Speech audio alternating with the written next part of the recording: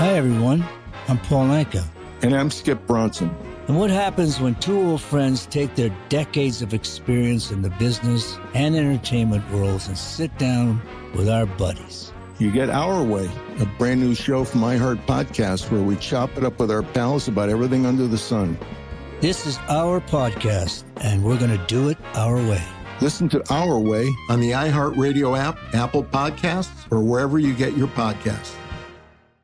I want to stress from the outset that this pandemic is far from over. This is all about trust now and personal responsibility and just being careful and not being selfish. We need people to have faith that this vaccine is safe and that they should take it. The idea of an irreversible move was taken off the table. You can't do that when you have no idea where the virus is going to go. You're listening to Bloomberg Westminster, your daily guide to British politics. I'm Stephen Carroll. And good afternoon, I'm Caroline Hepker. Boris Johnson is urging further military support and more missiles for Ukraine as it continues to battle Russian forces. The Prime Minister has been speaking to Bloomberg this morning. That interview next. Also on the programme, we're taking a journey into British infrastructure. After the Elizabeth Line opened in London this week, what are the next big projects that rail users can look forward to? We'll hear from Richard Burge from the London Chamber of Commerce, plus Matthew Niblett joins us from the Independent Transport Commission. But first, Boris Johnson is trying to move the government on from the damning report into Downing Street lockdown parties earlier this week to address the cost of living crisis at home and, on the international front, to bolster efforts to support Ukraine in the face of Russian aggression. Now, Bloomberg's UK government editor, Kitty Donaldson, has been with the Prime Minister this morning as he discussed the need for more offensive weapons for Ukraine and how to deal with the crocodile that is Vladimir Putin. I think it's very, very important that we do not get lulled because of the incredible heroism of the Ukrainians in pushing the Russians back from the gates of Kiev, because of their amazing valor of President Zelensky. We should not believe that this problem has gone away. On the contrary, I'm afraid that Putin, at great cost to himself and to Russian military, is continuing to chew through ground in Donbass. He's continuing to make gradual, slow, but I'm afraid palpable progress. And therefore, it is absolutely vital that we continue to support the Ukrainians militarily. And indeed, I think that what they need now is the type of rocketry, a multiple launch rocket system, MLRS, that will enable them to defend themselves against this very brutal Russian artillery. And that's where the world needs to go now. Okay, final question, and this is about President Zelensky. You've stood shoulder to shoulder with him, but there's certain calls around Europe, perhaps from France, from Germany, to maybe settle with Putin, try and. But I would say to any such proponent of a deal with Putin, how can you deal? How can you deal with a crocodile when it's in the middle of eating your left leg? What's the negotiation? And that is what Putin is doing. And he will try to freeze the conflict. He will try and call for a ceasefire while he remains in possession of substantial parts of Ukraine. And you say that to Emmanuel Macron? And I make that point to all my friends and colleagues in the G7 and at NATO. And by the way, everybody gets that. Once you go through the logic, you can see that it's very, very difficult to get a negotiated solution. We desperately need it to end. The world needs it to end. But the one way that it can end is for Putin to accept that, let us say that the denazification of Ukraine has taken place. Oh, I see. And that he's able to withdraw with dignity and honour. And that would be... And that's what needs to happen. I'm not saying that there were any Nazis in Ukraine. No. But I think one of the interesting things about the situation is the very strong support that Putin commands in Russia for for anything that he says or does. I think he has the political margin of manoeuvre to make an end to this. So that was Boris Johnson. So speaking to Bloomberg's Kitty Donaldson about what to do on Ukraine and the aggression from Russia. Of course, he was on a train journey actually this morning. He was heading up north to Darlington. This after the government has announced billions of pounds in extra aid targeted at the poorest households here in the UK. Johnson also did mention that the UK can dodge a recession in the months ahead. So we're going to bring you much more from that interview with the Prime Minister throughout the day on Bloomberg Radio and television.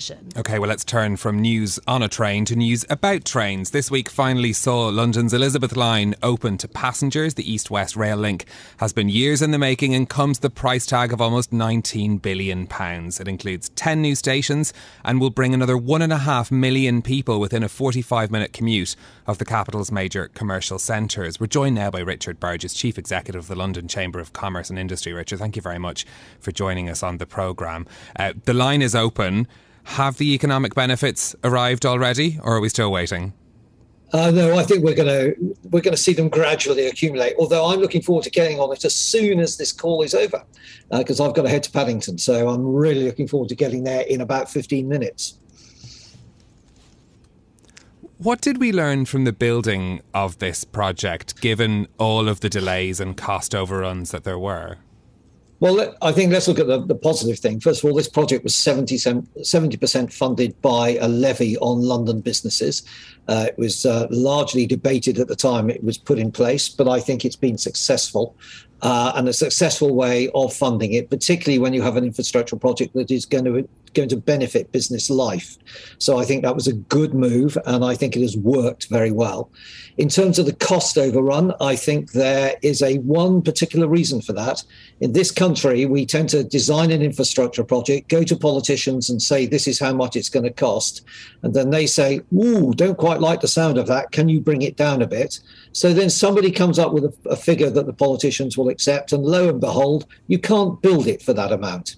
So my feeling is we need a bit of honesty on the funding of infrastructure projects. We need to design them properly at the outset, come up with the real cost of doing it, and then politicians have to decide, are they going to pay the real cost or are they not? And if they're not, it's better not to start it. So okay. I think that's it. So that's the clear lesson. You get what you pay for, I suppose. Richard, it was 35 years, so really, if you count kind of from initial inception of the Elizabeth line, i.e. Crossrail 1, if you think now about the next big project, can the case actually be made for Crossrail 2? Because Crossrail 2 has kind of fallen victim in some ways to the pandemic. Sort of discussions and work on thinking and planning for it has been put on hold. Yes, and I think you're right. That's exactly what happened to Crossrail 1. There were changes in government. Government wanted to call it in. They wanted to have another look at it. It's constant political interference in these infrastructure projects, which is what puts the time span on it. If we look at a major project like the Apollo space mission in America, that didn't happen. Basically, the NASA was told by Kennedy, we're going to put men on the moon in 10 years. How much is it going to cost? Is it technologically possible?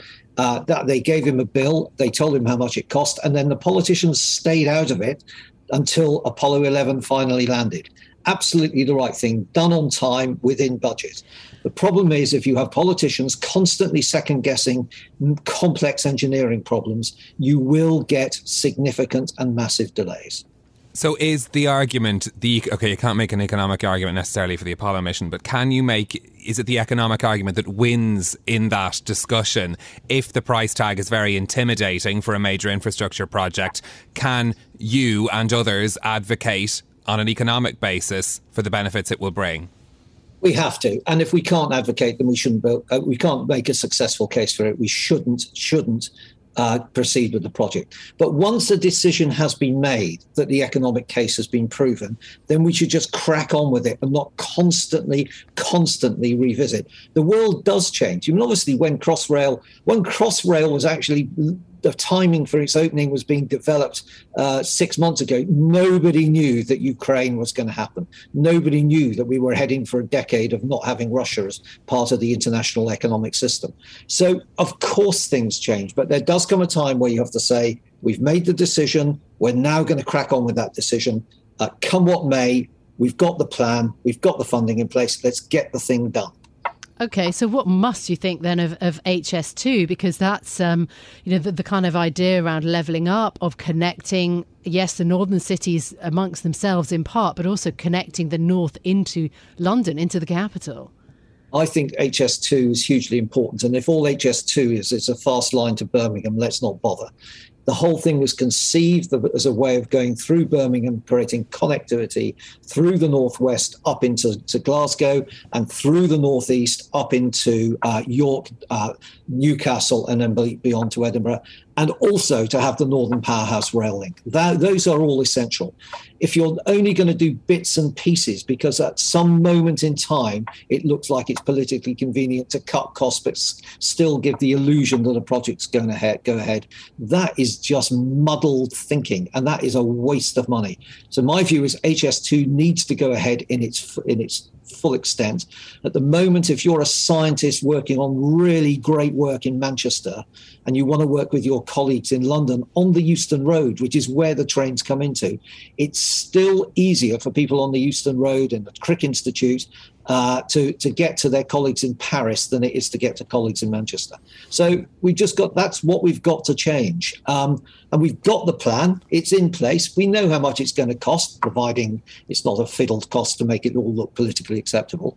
We now need to get on with it. But we also need to guarantee that the North has ways of communicating amongst themselves and not just simply with London. So that's why the Powerhouse link is also important.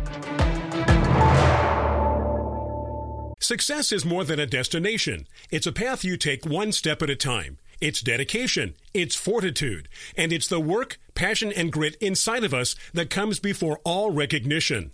That's what Stifel has been doing for over 130 years, and it's why Stifel is one of the fastest growing wealth management firms in the country. And Stifel goes beyond traditional wealth management to offer you a full suite of banking services, direct access to one of the industry's largest equity research franchises, and a leading middle market investment bank. Quietly, yet strategically, Stifel has built a company and culture unlike any firm on Wall Street. Because success is the drive it takes to keep pushing. It's the passion to keep investing.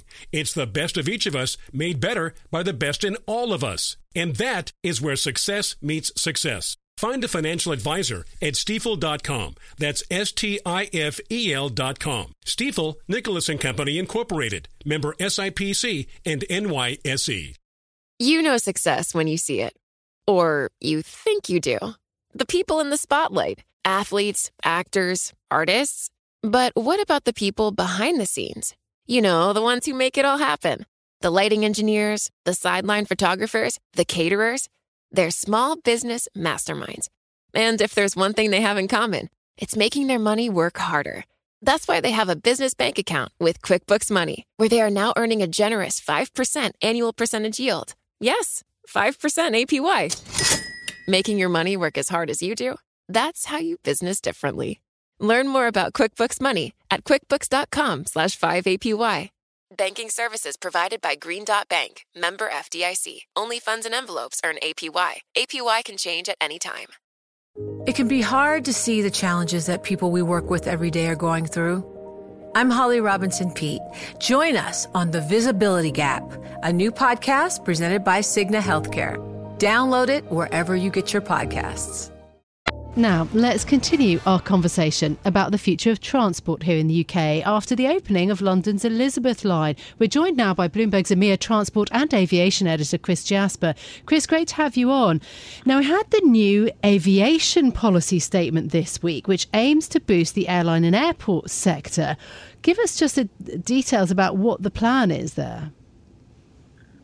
Yeah, this is a 10-point plan unveiled this week by the government. It's a long-awaited initiative to try and boost aviation in the wake of the coronavirus. It was actually announced or flagged in 2020, and it's taken a couple of years to come to fruition. It's very much broad-brush stuff, but I think the key aim is to repair rather damaged relations with airlines and airports. There's a feeling that they didn't get anything approaching the degree of state support that a lot of rival hubs and carriers did in the rest of Europe. And at the same time, travel restrictions imposed by the UK government were rather draconian, and as we know, changed almost on a weekly basis.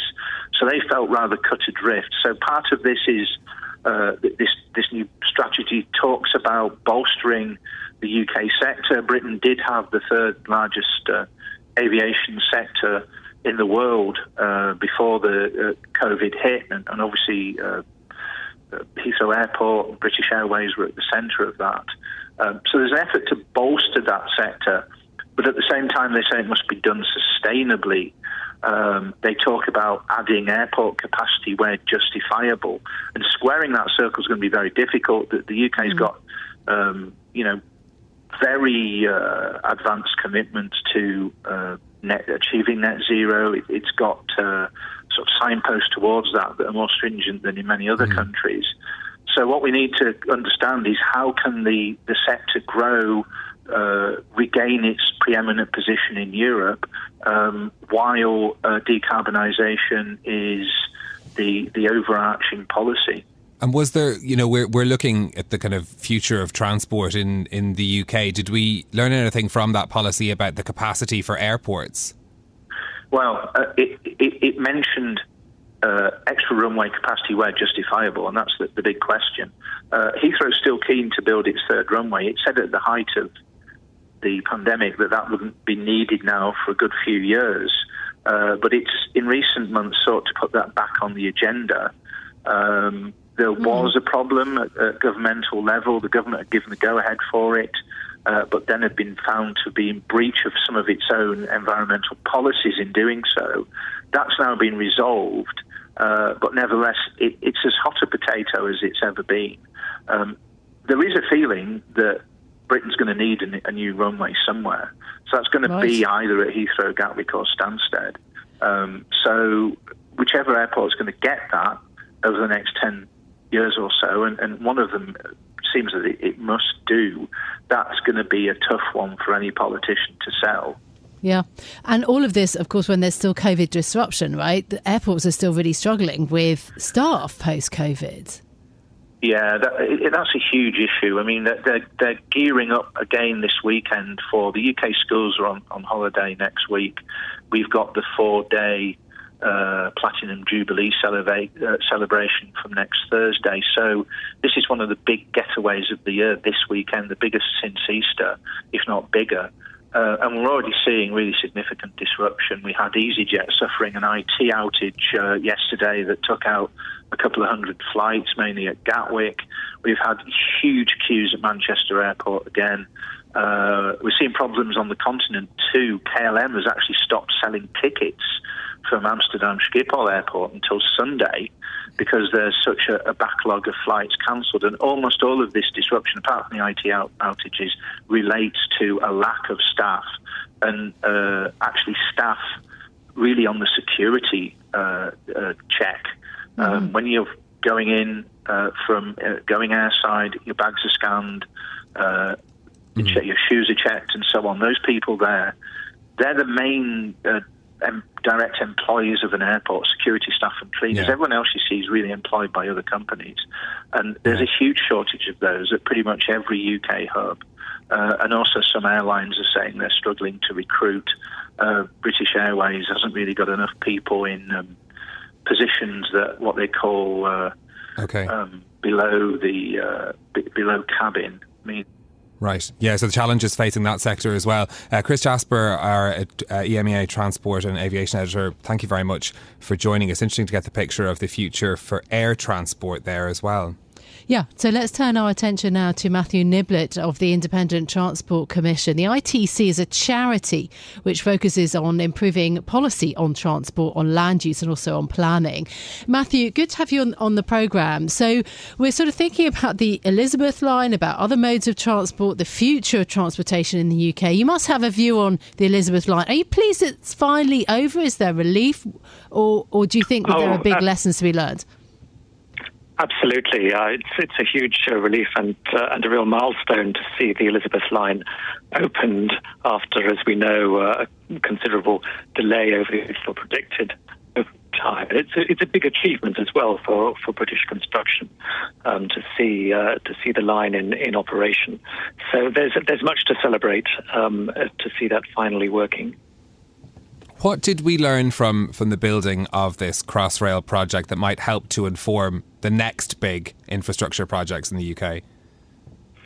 Well, indeed, there are many important lessons from this for major infrastructure project building. I mean, I think several of those have been noted already by the government when they are trying to use those to improve the way in which High Speed 2 is being built. But a key aspect is that it's not just about the engineering.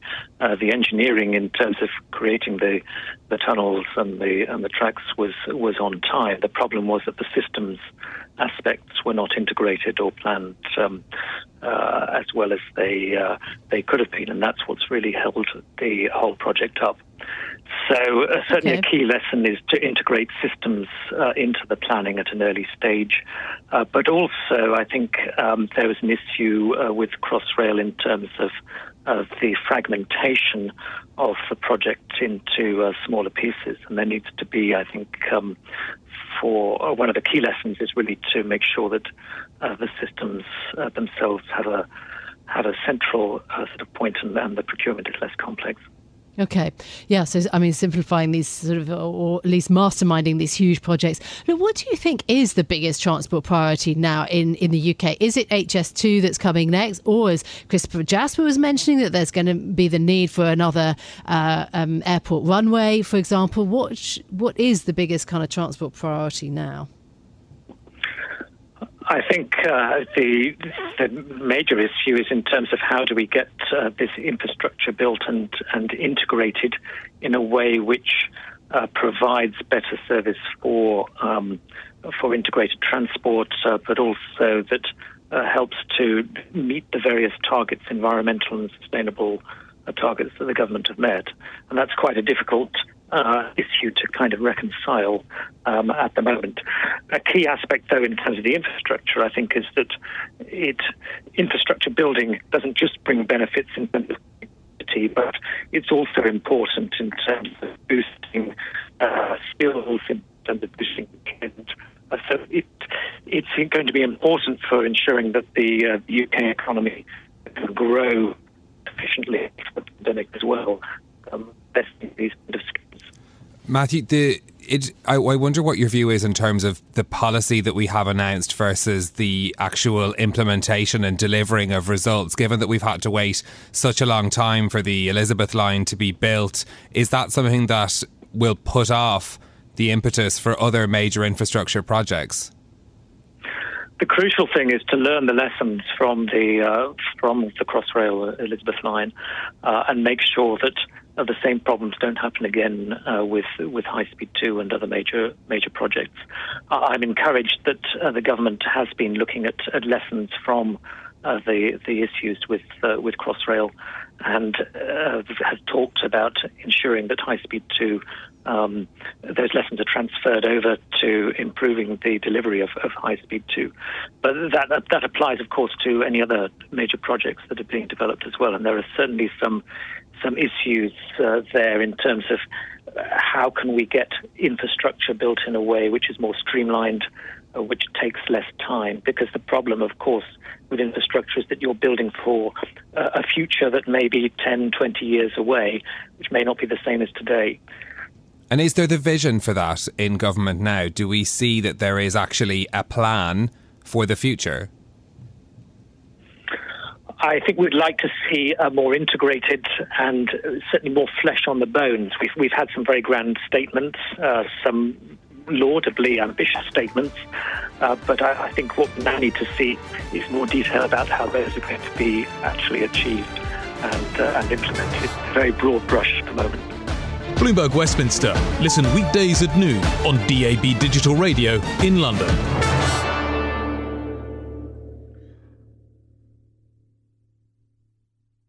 Hi everyone, I'm Paul Anka. And I'm Skip Bronson. And what happens when two old friends take their decades of experience in the business and entertainment worlds and sit down with our buddies? you get Our Way, a brand new show from iHeart Podcast where we chop it up with our pals about everything under the sun. This is our podcast, and we're going to do it our way. Listen to Our Way on the iHeartRadio app, Apple Podcasts, or wherever you get your podcasts.